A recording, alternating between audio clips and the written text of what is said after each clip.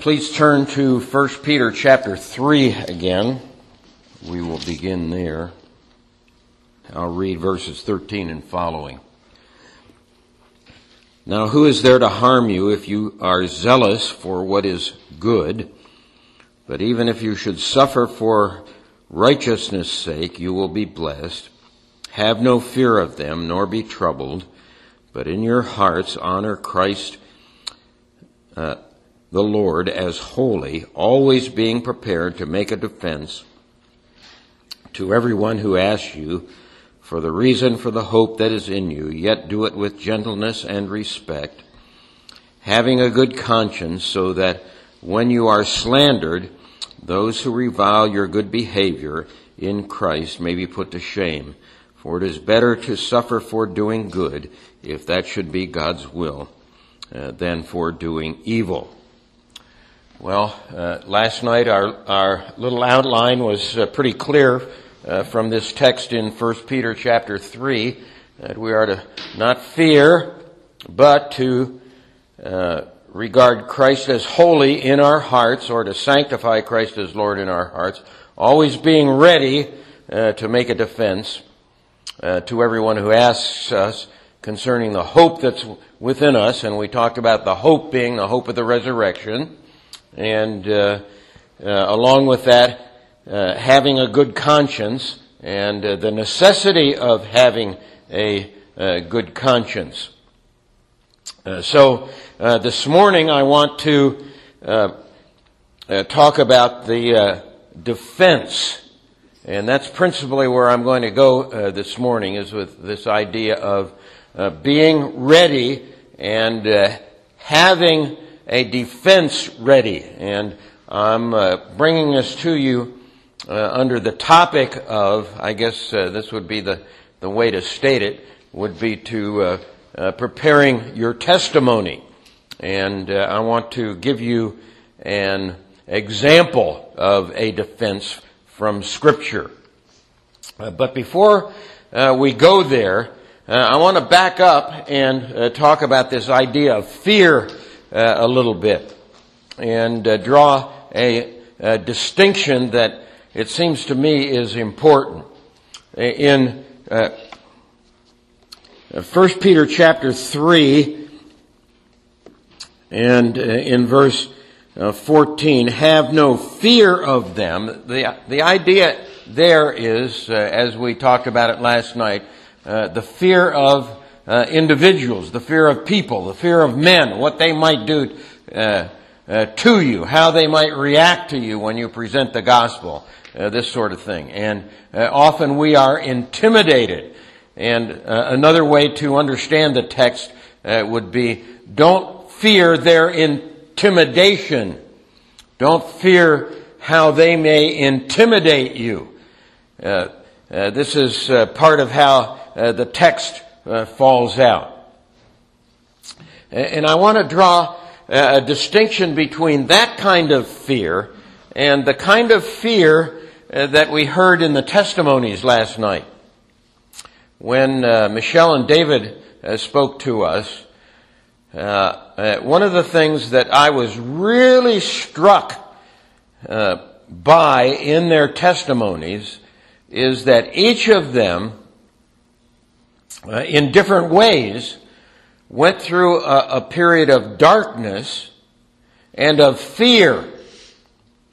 And as I recall, Michelle said that she went through, it was a shorter time of fear that came upon her, more specifically when she was in the hospital and she was in darkness, and it was a fear of hell, and that if she died, she would go to hell. And it really frightened her. And this is a real kind of fear that people experience. And David's fear was similar. It was kind of interesting, was it not, that he had a deep regard for hell. He believed in hell, all right. And it was over a period of time that the reality of hell was impressed upon him. And both of them had this fear that came upon them. This kind of fear is quite typical of individuals who are under conviction by the Holy Spirit. And you got this implication as they spoke a little bit last night. They didn't say this specifically, but they talked about this fear that came upon them. And this is typical of the kind of thing that happens to people who are under conviction of sin. That fear does come upon them. And during the Great Awakening, this was a fairly common occurrence. And the whole idea of awakening comes from the fact that people are awakened to their sins. See? Not necessarily that they're born again, but that they're awakened to their sins, that this fear comes upon them, and they know that if they die, they're doomed. And this is a Puritan doctrine. This really is a Puritan doctrine. This is how the Puritans understood these things. Now, the other fascinating thing about this is that David talked about the fact that as he was going through this time of fear, the counsel that he had earlier would come back to him. Well, you have to let Jesus Christ into your heart. And he would pray about this, and ask Jesus to come into his heart. And I'm impressed by that because in the end, the counsel is poor. You see. And this is how we will often think about our need in evangelism. We come across someone who is experiencing this strife or this fear because of what God is doing in their lives, and we think right away, well, we need to give them the gospel and get them to repent right away and to trust in Christ. And the counsel that I would give, and that I think the Puritans would give, would be this: not so fast. Not so fast. Let them understand the gospel. Let them understand the truth of who Jesus Christ is. Let that information be given to them. But then, let God do His work. I think in evangelism, we are too quick to think that we can bring about conversions. And we've been taught this by calling people to make a decision. And often when people are called to make a decision, it's premature and they're not ready. God hasn't brought them full cycle through this period of conviction. And last night what we saw is this time of conviction can vary greatly. It might be a long period of time. It might be a very short period of time. God has not yet brought them through a period of conviction so that they are ready to actually turn to Christ. And God has ripened His work so that He turns them to Christ.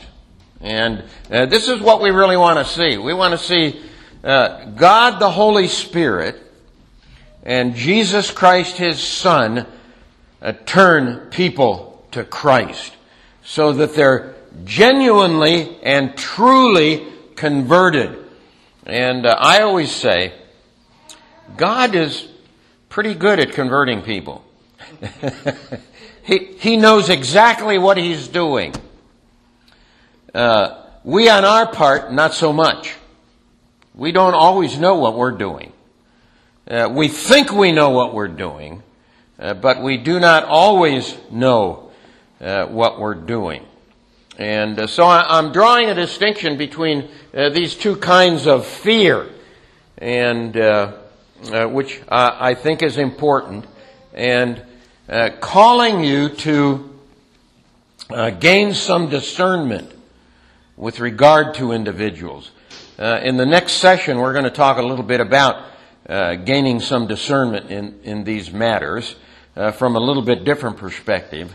But I think this is a good start for us to understand that this is the case. Okay, back to 1 Peter 3 and this idea of always being ready to make a defense to those who ask you with regard to the hope that's within you. And then notice in 1 Peter 3, verse 14, do it with gentleness and respect. With gentleness and respect. I'm the guy that comes in like a buzzsaw. And I'm usually pretty forceful. One of the stories that President O'Neill will tell on me is that when I started at the seminary, I was the loudmouth. And everyone in the seminary could hear when one of my classes started. And I remember this quite vividly, that when I started one of my classes, I heard doors in other parts of the building closing. And the librarian used to tell me, I enjoy listening to your lectures. But the key here with evangelism is with gentleness. With gentleness. See, people, especially people that are under conviction, people that are fearful, people that don't know how to react in church, people that don't know how to communicate with others who might be in the church, are going to hold back. And they are fearful. And so you have to treat them with gentleness. And, of course, every person is due proper respect. We often talk about in the school scene about not invading someone's space and not coming up to them nose to nose, literally, and talking to them, but to give them some space and to love them and to respect them. And as I'll give you some examples in the next hour, in the next session, if people don't want to listen, say my posture is usually back away. Back away. Don't force yourself on people. You see, let God do the work He will do, and trust Him to do the work He will do. God is in the business of converting men and women, and He can, as I said, He can do it very effectively. And so we don't have to force the issue. We don't have to twist people's arms in this business that we're in. And so always be prepared to give a reason for the hope that is in you, yet with gentleness and respect. And you notice that the Apostle Peter is talking about being prepared to make a defense. And so we want to talk about this idea of being prepared to make a defense. And in doing so, please turn back to Acts chapter 29. No, not 29. I'll be all right. 26. Acts chapter 26. This is Paul before Agrippa. And just in a moment here, I want to read through the passage and then we'll work through it. But what we're going to do is draw an outline from this passage. And so this is the defense or testimony. The idea we usually use is the idea of testimony. So let's read the passage. And I'm not going to read the entire chapter, but down through verse 18. So you follow along as I read here. So Agrippa said to Paul, "You have permission to speak for yourself." Then Paul stretched out his hand and made his defense. Okay? Same word that Peter is using in 1 Peter chapter 3, always being prepared to make a defense. Okay? So this is an example of a defense that is made. Paul says now in verse 2, "I consider myself fortunate that it is before you, King Agrippa, I am going to make my defense today against all the accusations of the Jews, especially because you are familiar with all the customs and controversies of the Jews. Therefore I beg you to listen to me patiently. My manner of life from my youth, spent from the beginning among my own nation in Jerusalem, is known by all the Jews. They have known for a long time, if they are willing to testify, that according to the strictest party of our religion, I have lived as a Pharisee, and now I stand here on trial because of my hope in the promise made by God to our fathers, to which the 12 tribes hope to attain as they earnestly worship night and day. And for this hope I am accused by the Jews, O king. Why is it thought incredible by any of you that God raises the dead? I myself was convinced that I ought to do many things opposing the name of Jesus of Nazareth, and I did so in Jerusalem. I not only locked up many of the saints in prison after receiving authority from the chief priests, but then when they were put to death, I cast my vote against them. And I punished them often in all the synagogues, and I tried to make them blaspheme. In raging fury against them, I persecuted them, even to foreign cities. In this connection, I journeyed to Damascus with the authority and commission of the chief priests. At midday, O king, I saw on the way a light from heaven brighter than the sun that shone around me and those who journeyed with me. And when we had fallen to the ground, I heard a voice saying to me in the Hebrew language, "Saul, Saul, why are you persecuting me? It is hard for you to kick against the goads." And I said, "Who are you, Lord?" And the Lord said, "I am Jesus, whom you are persecuting. But rise and stand upon your feet, for I have appeared to you for this purpose, to appoint you as a servant and witness to the things in which you have seen me, and to those which I will appear to you, delivering you from your people and from the Gentiles, to whom I am sending you, to open their eyes so that they may turn from their darkness to light, and from the power of Satan to God, and they may receive forgiveness of sins and a place among those who are sanctified by faith in me." And we'll stop the reading there. Okay, go back to the beginning of the chapter now. And let me just outline this for you, and we'll come back and go through the passage in a little bit more detail. Verse 1 in chapter 26 is just introducing the narrative.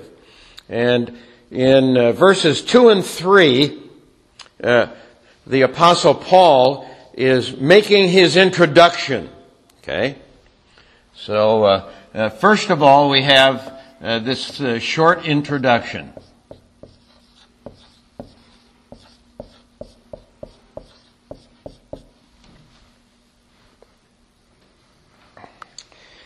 Then in verse 4, you see the topic shifts a little bit. My manner of life from my youth. Well, you get right away what Paul is doing here, don't you? He's beginning to speak about his former life. So the next piece is my former life.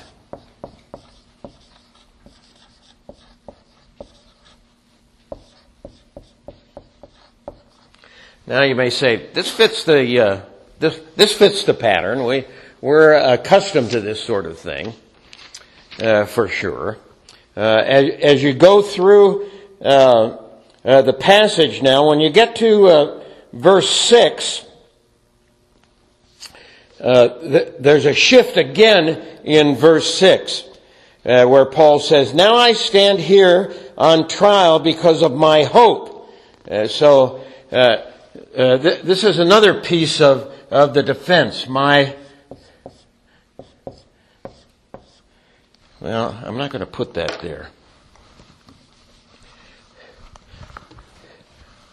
I'm going to come down here. And the reason will emerge in a moment. And then when you get to verse 9, you see what Paul does. He goes back to his former life. "I myself was convinced that I ought to do many things in opposing the name of Jesus of Nazareth." So he has this introduction. He starts on his former life. He drops down to his hope, and then goes back to his former life. And then in verse 12 in my Bible, this English Standard Version, the title put by the editors is Paul tells of his conversion. So in verse 12, he says, "In this connection I journeyed to Damascus," etc., etc. And he tells what happens to him on his journey to Damascus. And so we have what Christ did.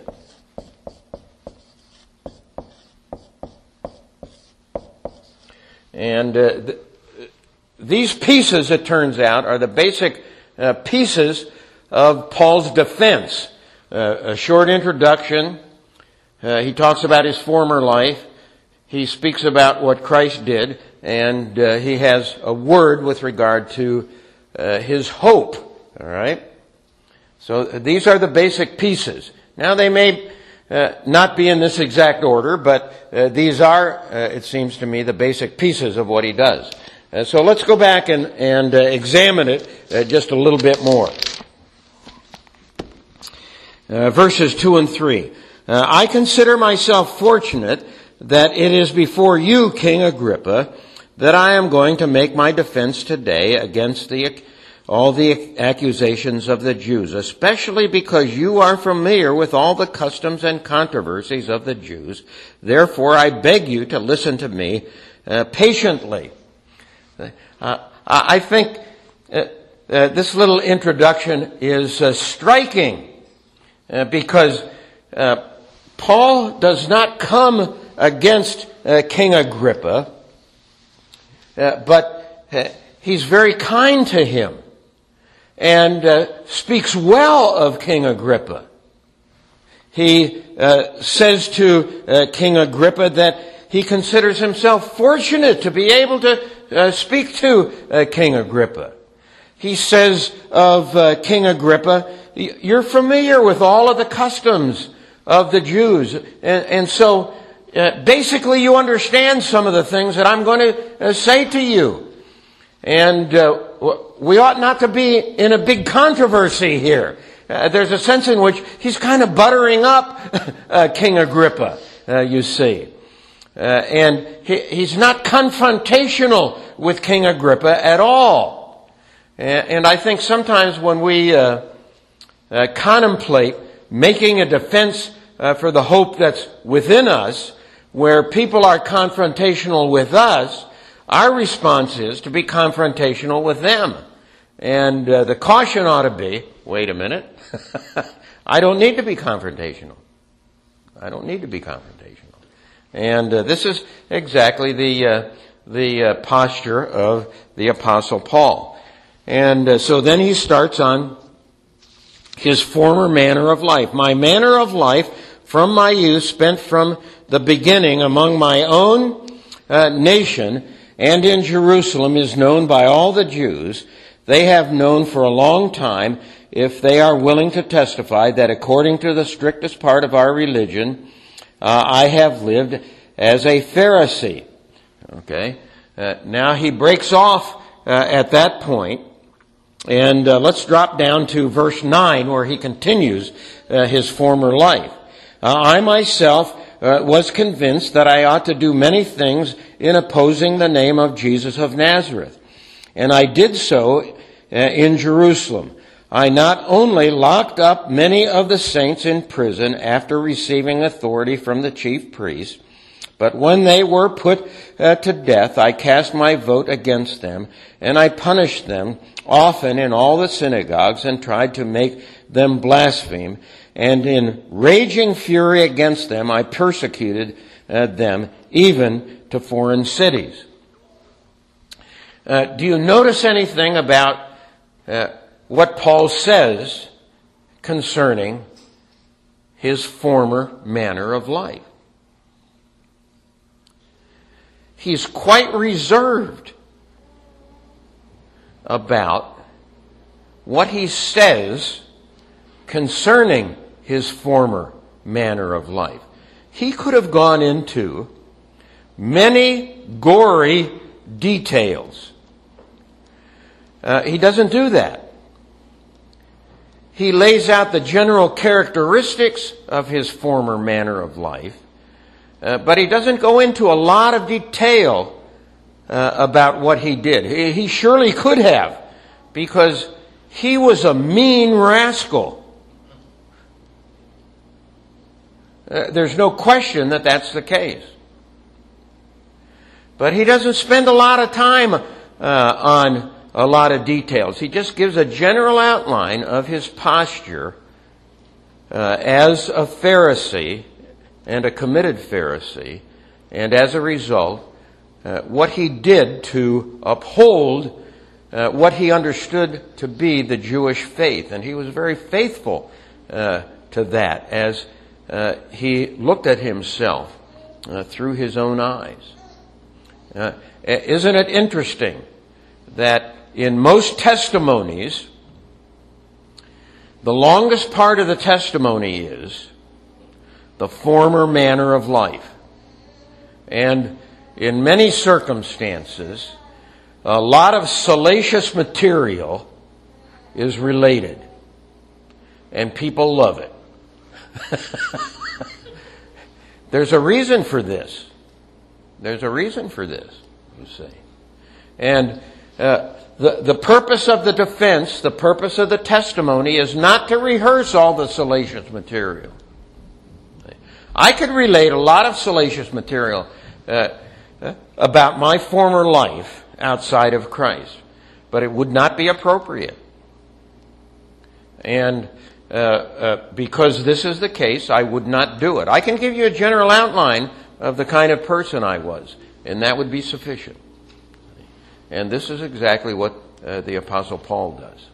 Okay? Then, you see, he talks about what Christ did. My former life, what did Christ do?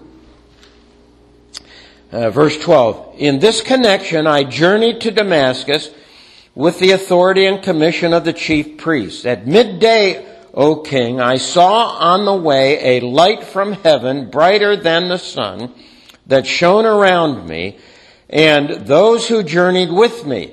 And when we had fallen to the ground, I heard a voice saying to me, in the Hebrew dialect, or the Hebrew language, Saul, Saul, why are you persecuting me? It is hard for you to kick against the goads. And I said, who are you, Lord? And the Lord said, I am Jesus, whom you are persecuting. Hey, let's just stop there. What did Jesus Christ do with the Apostle Paul? Jesus Christ revealed himself to Paul. Now, it's quite obvious that Paul was different than any of you or me because he had a different ministry. And the text goes on to indicate what Jesus Christ has in store for the Apostle Paul. But the point here is this. If you are a Christian, in some manner and in some form, Jesus Christ revealed himself to you, and he did so personally.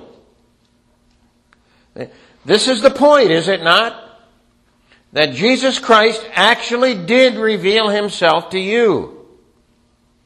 And in some form, he spoke to you. The revelation of God through Jesus Christ came to you. It might have been in a circumstance such as in this congregation where you hear the pastor speaking about Jesus Christ and issue a gospel call. Come to me, Jesus says, all who are weary and heavy laden, and I will give you rest. And the Holy Spirit opens your heart, and you, for the first time, really understand the gospel, and Jesus Christ reveals himself to you. This occurred for me in a chaplain's office in South Korea. I went into the chaplain's office. The chaplain said to me, "What are you doing here?" I said to him, "I don't have the vaguest idea," which was true. And he said to me, "Have you ever accepted Jesus Christ as your Lord and Savior?" And I thought to myself, not a good idea to lie to the chaplain. And I said no. And he opened a desk drawer and pulled out a little New Testament and started going through some passages of Scripture, a pretty standard gospel presentation. All have sinned and come short of the glory of God. Christ died for our sins, etc., etc. Believe in the Lord Jesus Christ and you'll be saved. And several scriptures. And I'd gone to Sunday school. I'd gone to church. And for the first time in my life, I understood the gospel. And that's how I was converted. And Christ, in this circumstance, revealed himself to me. And at some point, all of us, if we're Christians, are able to say that Christ revealed himself to us.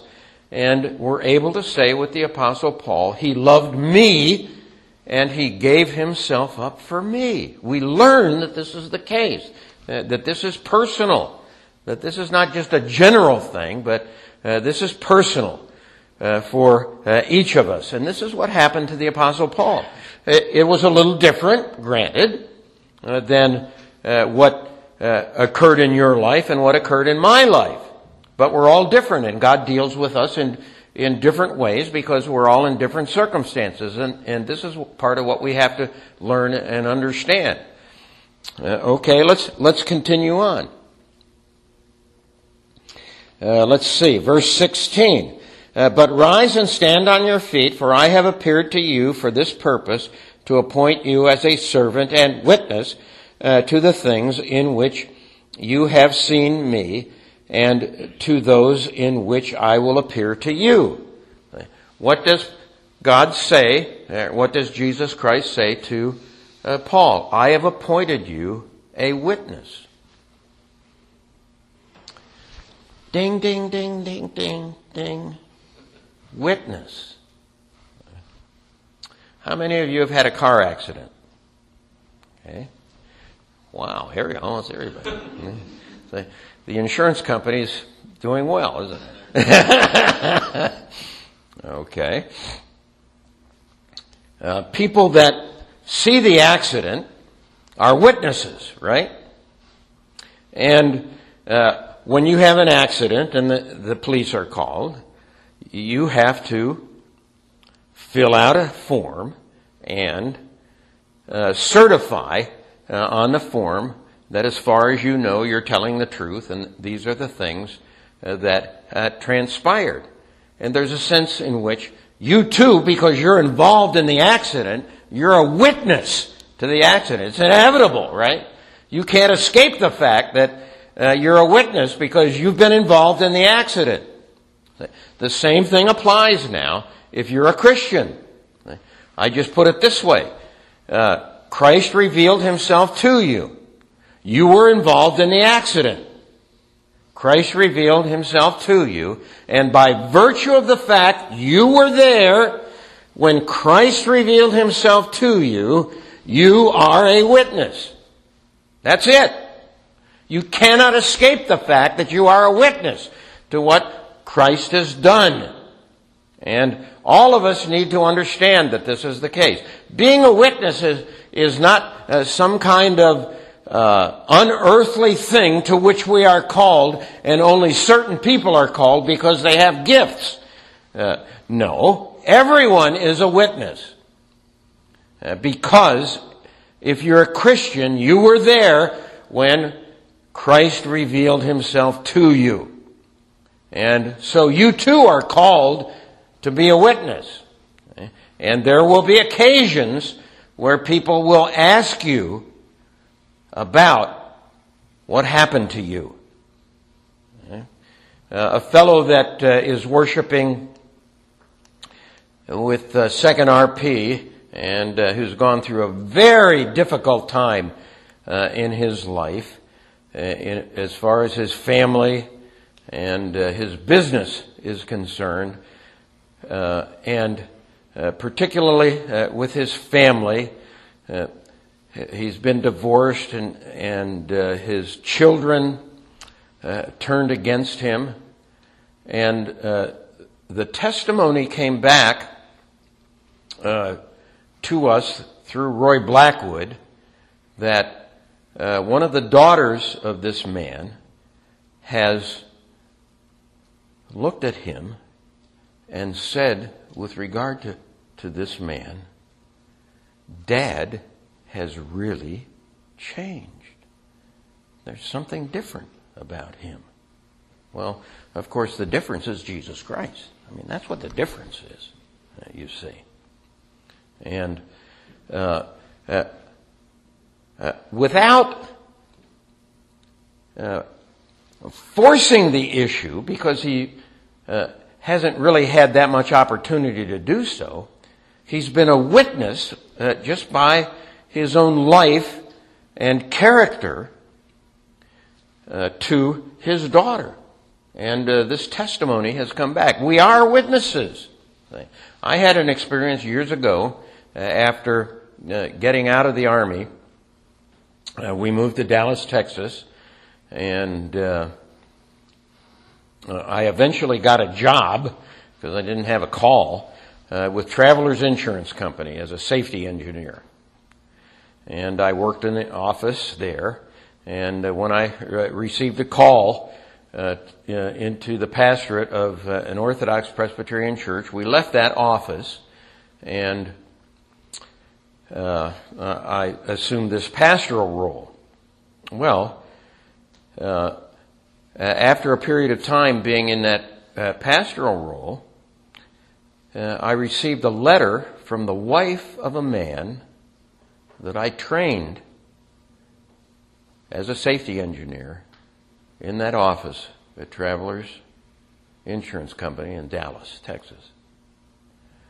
And this woman says to me, "My husband was converted." And obviously she was happy. And she said, "We attribute my husband's conversion largely to you and to the way that you carried yourself in the office at Travelers Insurance Company. He knew I was a Christian. And I didn't make a big deal about it. My boss was a Christian, too. And so it was a happy kind of circumstance for me to work in that office. But it was just, again, a testimony to the fact that we don't realize how God uses our lives to witness to people about His power to change us and to make us different people. We are witnesses, you see. And so Jesus Christ is telling this to the apostle.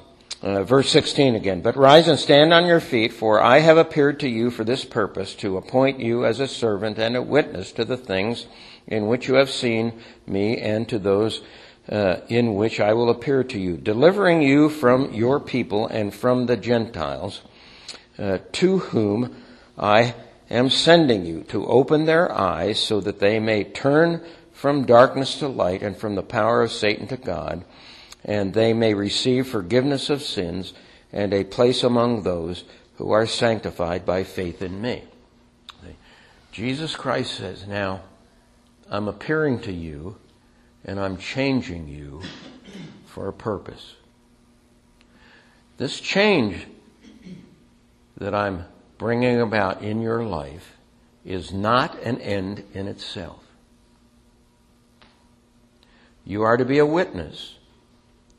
And when you are a witness, you will, by your witness, and I think along with this, it can be said, along with the work of the Holy Spirit, the eyes of others will be opened with regard to me. Thus says Jesus Christ. Your conversion is not an end in itself. He's made you a witness in order that the eyes of others may be opened to the praise of God. Okay. Now, how long does it take to read through this passage, these 18 verses? Doesn't take very long, does it? To be sure, this little passage is a summary of what Jesus Christ did with the Apostle Paul. But it's a summary that's been given to us by the Holy Spirit. And when I work through this same passage in the New American Standard Version, and I've got it in one of the chapters of my little book here, I worked it out like this, that the introduction was 11% of the presentation, that the former manner of life was 32% of the presentation,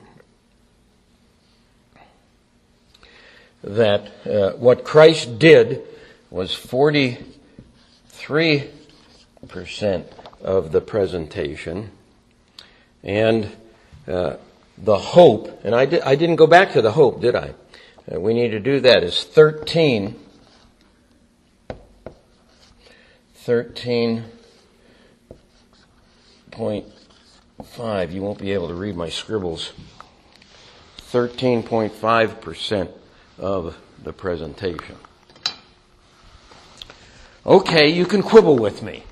It's all right. I'll let you quibble with me. But my emphasis here is to say, as far as the presentation as a whole is concerned, what's the largest piece? What Christ did. The largest piece is not my former manner of life. We need to get that proportion, I think. And the introduction is 11%. I like this because Jared will remember. I always told the students in preaching, your introduction and your conclusion should be about 10% of your time each. The introduction should be about 10%, and the conclusion should be about 10%. And part of our problem is that, I know Jared never does this, the introduction is too long, which gobbles up a lot of your time. It's a very short introduction, and then, of course, these words about hope. And, of course, again, what is the hope?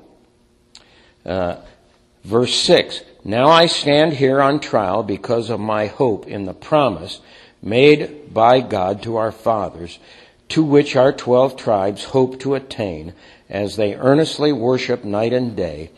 For this hope I am accused by the Jews, O king.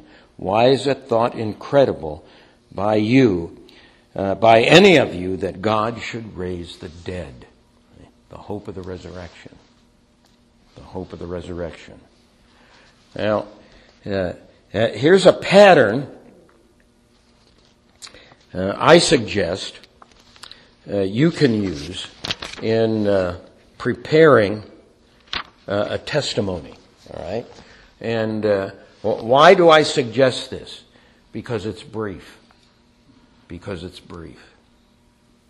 It's something that you can give to someone in 2 or 3 or 4 minutes. Not 15 or 20 minutes or a half hour. If you have more time with them, sure, you can go into things in more depth.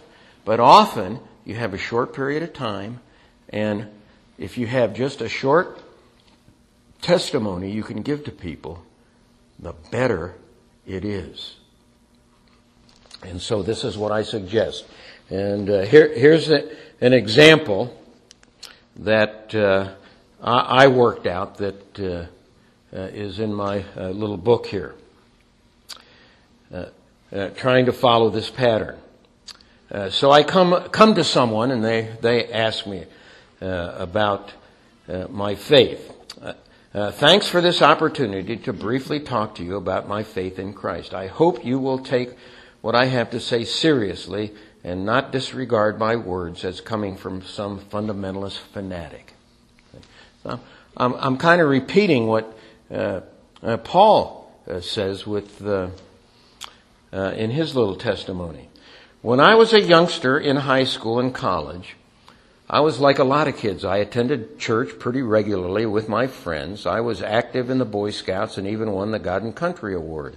I also played varsity football in high school and was later captain of the West Point rugby team. In college, I attended chapel services regularly and often attempted to read the Bible. Something was missing.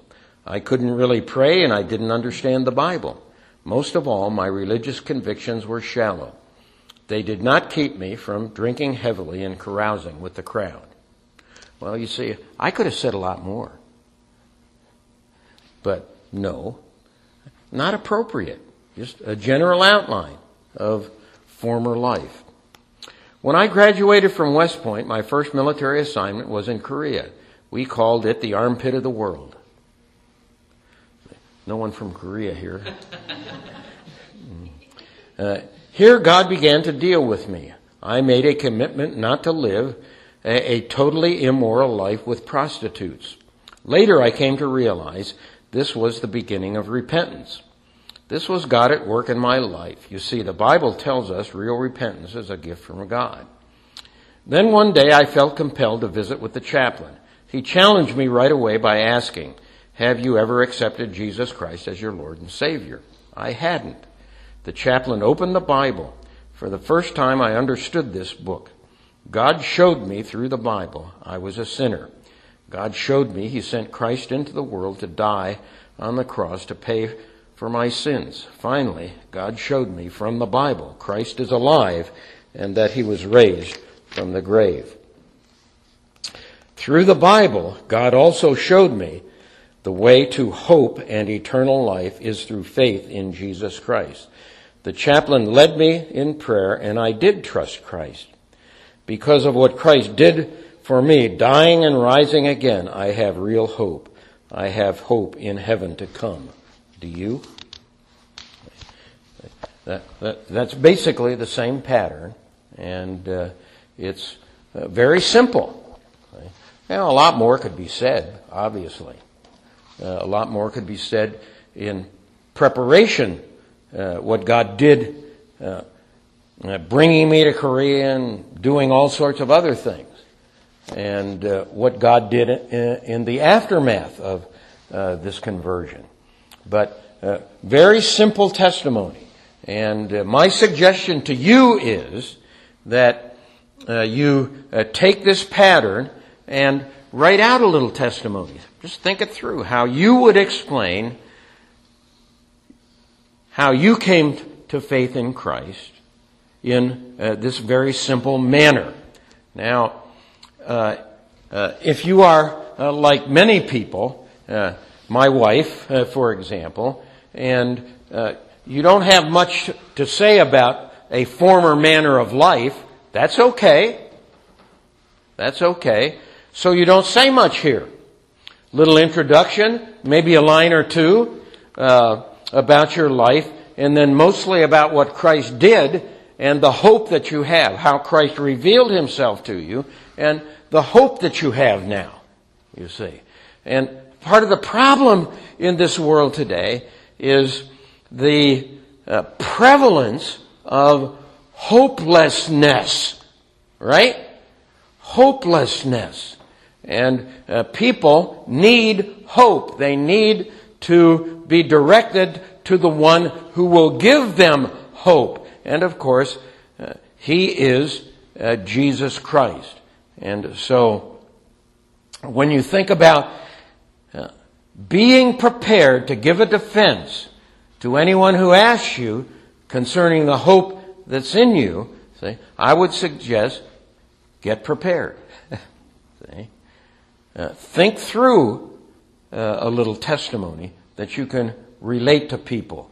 Now, what will this do? This will help quell the fear factor just by having a little preparation.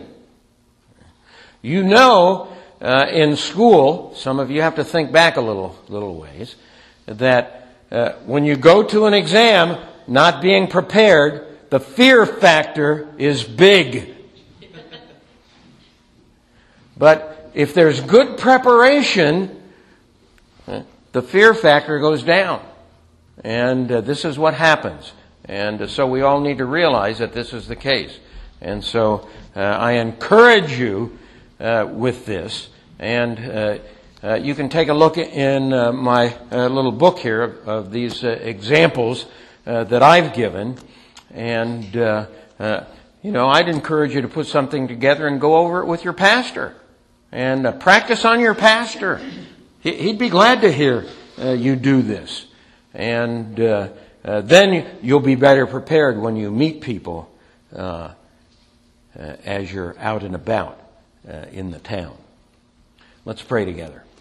Lord, thanks for your goodness and grace. Thank you for the way you do teach us and prepare us to carry out your tasks, and how you work with us to make us witnesses and then prepare us to be better witnesses in this world concerning your work on behalf of sinners, on behalf of men and women just like us. So give us your grace to this end, we pray, and help us, we ask, in the good name of Jesus Christ the Lord. Amen.